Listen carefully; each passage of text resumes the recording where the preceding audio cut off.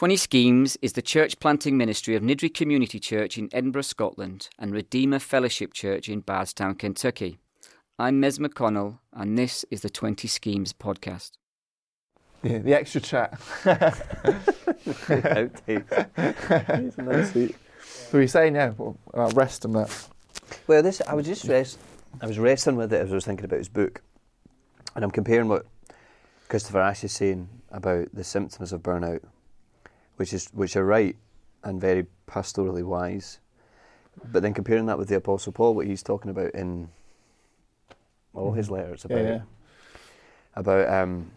his daily burden for the churches, and about all his sufferings and his mental anguish. And I guess I would just think to myself, if a young guy or any guy came to you with that, any person, came to you with those symptoms, as a gospel worker, you would instinctively tell them to chill out, or to change their pace or whatever. But then, if the Lord in His sovereignty has allowed us to have that, not advocating for burnout, but I just wrestled with what is the? Are we just too soft? Are we because we're Generation Snowflake? Are we? I wonder if it's a modern day phenomenon because of the amount of books that have been written in the last 3-4 years. Now I know the Puritans wrote like some stuff not specifically on burnout or anything like that, but about resting in Christ. And Spurgeon talks about taking holidays, and that he took holidays in France when he was really struggling with depression. But I just wonder whether a lot of the advice these days is more psychological babble rather than biblical wisdom, especially in pastoral ministry, because like you said, Paul says to live as Christ, to die as gain. And he went full out. Jesus went full out. Like obviously he took time aside to rest with his Father, didn't he? But it was brief moments, not massive chunks of time. Like, and then he was straight on to the next thing and the next person, the next group of guys. And Tolton was always making time for interruptions, wasn't he? So you think of Jairus' daughter, and he's on the way there, and then the woman touches the hem of his cloak, and he's got time for her. A lot of these guys that I've read, they're getting burnt out in the first 5 years when they've got under fives as well, which we both have. When they have kids that are really small, it seems to be they're working 60-hour weeks, and then they've got their kids on front, and they just had twins or something, and they've had a complete meltdown. So I think there's wisdom in terms of the stages of life. It was just one for you yesterday. What's that? Thank goodness it was just one in the womb for you. I'm having another baby. We weren't telling people about it, but thanks, Graham. Sorry, I didn't. No, you put that on Twitter, mate. So. It's not twins. We're very thankful. But I think there's wisdom of stages of life, isn't there? There's certain things you that I wouldn't do and you wouldn't do in your first kind of 5 years when you've got little kids, because they're going to take up a lot of time. There's going to be a lot of sleepless nights. You want to be around your kids and be a big influence in their lives. That's it. But it seems to be a lot of these guys have had burnouts when they've had kids because they've tried to maintain their pace of life while trying to look after their kids. And so I understand that you've got to put measures in place. Absolutely. But just working out those boundaries, what are biblical, what's not, like. Which is why I felt that the title of that book, Zeal Without Burnout, was a great one. Because that is what he's... Yeah, true. It's a great title. And his phrase in that book is sustainable sacrifice. It's a great phrase as well. And it alliterates, so I mean, it's a reference.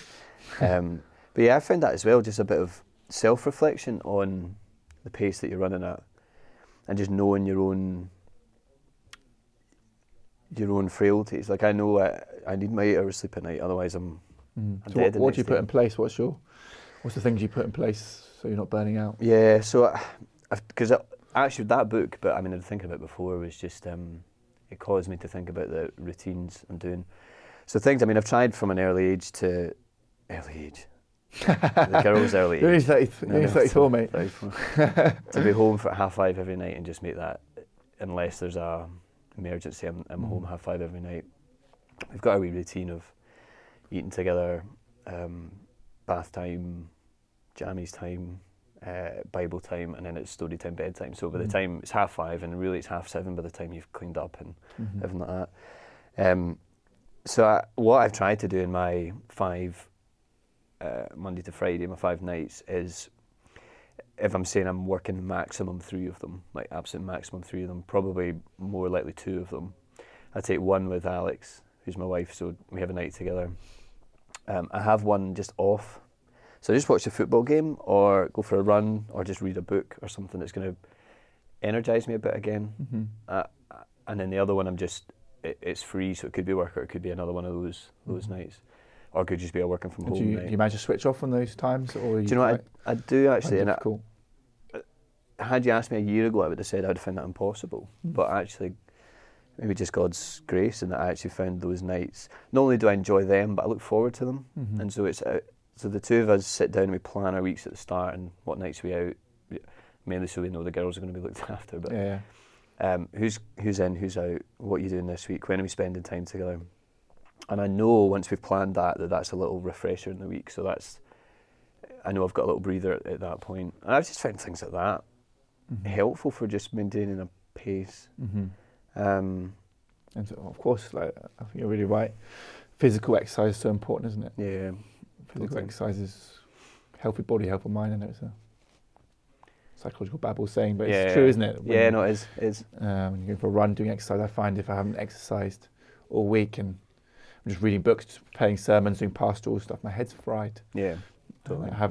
Doing a run, playing football. Even if it's like 20 minutes, half an hour. It's also, I'm talking to John about this, it's also good for your processing as well. Yeah. I find if I'm stuck on a sermon, go out for a run, and that the dots begin to connect in a way that haven't connected other. Absolutely. Other points. I always have my best ideas during bath time or something like that. Just when your mind's not... Where your kid's drowning in the bath, totally. Thinking about the sermon point and alliteration. That's a totally... No, totally found that. Just when your mind's not quite on it and just something maybe left field comes at you and you connect the dots. Yeah. Absolutely. But I... So you'd say rhythms are helpful. Maybe that's a better word, rhythms, yeah. And it'll change with the season, won't it? And you were quite good in giving me that advice recently. But there'll come times, when you're able to give a bit more to church, and be able to take maybe an external invitation that you're just not in a place to do that now or something like that. And so don't try and pack it all in now. And don't wish away your kids' lives. Yeah, exactly. Just enjoy them at the stage they're at. And, well, Yeah, you don't want to. Our 2-year-old's kicking off at the minute. So in the middle of the night, you want to throttle them. Yeah, absolutely. Could have been in America at a conference. Yeah, but it is just, and as well, just invest in the time. We're I'm only 34. You're 34. We're 1985. Yeah, we're 1985 buddies. 1985. There's no point in burning out now. Yeah. And invest in time in the places where you need to invest it now. So in your walk with the Lord, and in your relationship with your wife, and with your kids. I think I remember listening to a testimony by Joe Virgo, who's Terry Virgo's son, and I remember him talking about how when he was young, Dad spent a lot of time with him, but he used to hear Dad praying in the next room for him, and he just thought it was weird because he thought he was just talking to the walls, and his dad was nuts, but it was his dad praying for him. I just remember that lasting impression of Dad was there for me and Dad prayed for me. I heard that years ago and it stuck with me, but you just want your kids to grow up to like Dad was there and he cared and he loved me and he was fun. He wasn't at every church meeting and never saw him and he was married to the church, not his family. Yeah, absolutely. And they don't come as much as you want them to be part of the community and enjoy it and whatnot, but they're your... I think flexibility is key in that. So I read a really good book, is Ajit Fernando's The Family Life of a Christian Leader. You recommended me that one. Read that in the last holiday. And he has a chapter on balance, because some people go to two extremes, like either too much work and not neglect their family, or they make the family an idol and actually don't do their work properly. Yep. And he was saying that, no, the balance means you're going to go both at full throttle as much as you can.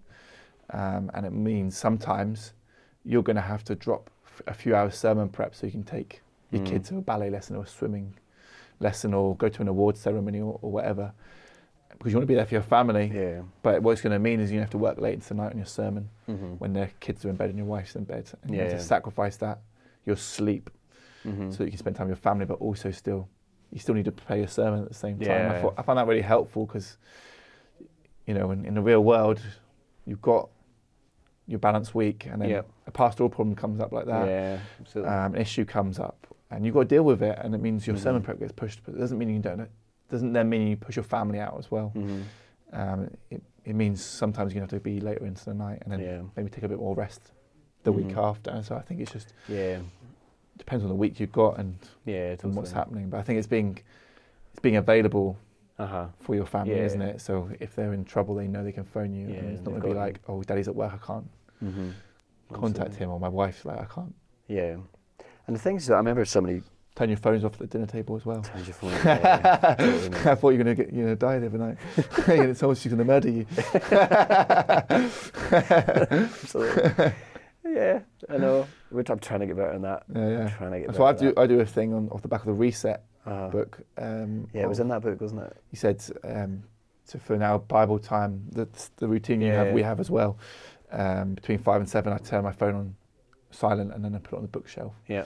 And so I'm not checking things during that time. That's been really helpful for me. Yeah, I mean, we talked about that. I'm tempted by it, but I still go back to it sometimes, but more or less I try not to do that. Because otherwise you get your phone in and then you're not there with your totally. kids. And the message it's sending out as well, like I'd rather be somewhere else, but my mind's not here. Sometimes you would rather be somewhere else, but you got to have discipline, be self-controlled to be in the room. Absolutely. And it is self-control. It is. And I remember a friend mentioning to me like a couple of years ago, I didn't even really mention it, he maybe just modelled it, I don't know, as a family we're on mission together. So it's not just like this is Daddy's job, this is us as a family, we're on mission together. I maybe realising that changed how I think about family time as well, and the chats I have and the chats that we have together, and how we view nursery and how we view friends and family trips and stuff. It does change that when you view it like that. But trying to, as I said, and it changed how you are with the girls, because you're pleading with them almost to come to Christ, and kind of training them, as it were, to be little missionaries as well. I loved it. Chloe came home the other night. That's my 4-year-old, and 3.5-year-old. She's not 4 yet. 3.5-year-old. And she came back and she said, Daddy, look what I've drawn. And she'd drawn a picture of Jesus on the cross, right? So he was on the cross. And I was like, oh, that's lovely, Chloe. Right? That's Roman Catholic. He's not on the cross anymore. So I put it to the side. Put it to the side. And she was like, oh, and I got my friend Hannah to do it too. So was this just her wee friend at nursery? So her friend at nursery. And I loved the thought, had drawn Jesus on the cross too. And then I loved the thought of her taking that home and explaining that to her parents as well. Nice. Just little things like that. But just viewing it, like you're on mission together, aren't you? Yeah. And that, hopefully investing in that now, I'm getting that mindset into us together now, and I realise so often I get it wrong with them, it means that in 10 years, 20 years, that DNA is part of who you are as a family. And it means anybody who's coming into the family, whether, is coming into that that family dynamic that you have. So every friend that comes over, they're coming into this kind of missional environment. So it's just getting those priorities at an early stage. And it does mean I hate it. I hate saying no to stuff. Hate it. Yeah. Particularly good stuff as well. But you just got to have the longer term game in mind. And that's a self-control thing, isn't it, as well? Not signing up to everything or... And not growing bitter with your circumstances that you're in. Yeah, I struggled with that when I first started. And envious of other people. Yeah, absolutely. I really struggled with that when I first started, because I realised what I had to say no to, and I just felt like I was saying no to everything. And then envious of people who are in positions to say yes to the things that you couldn't do, and seeing them enjoy and whatnot. But it's just your pride. You just got to get over yourself, haven't you? Like, yeah, definitely.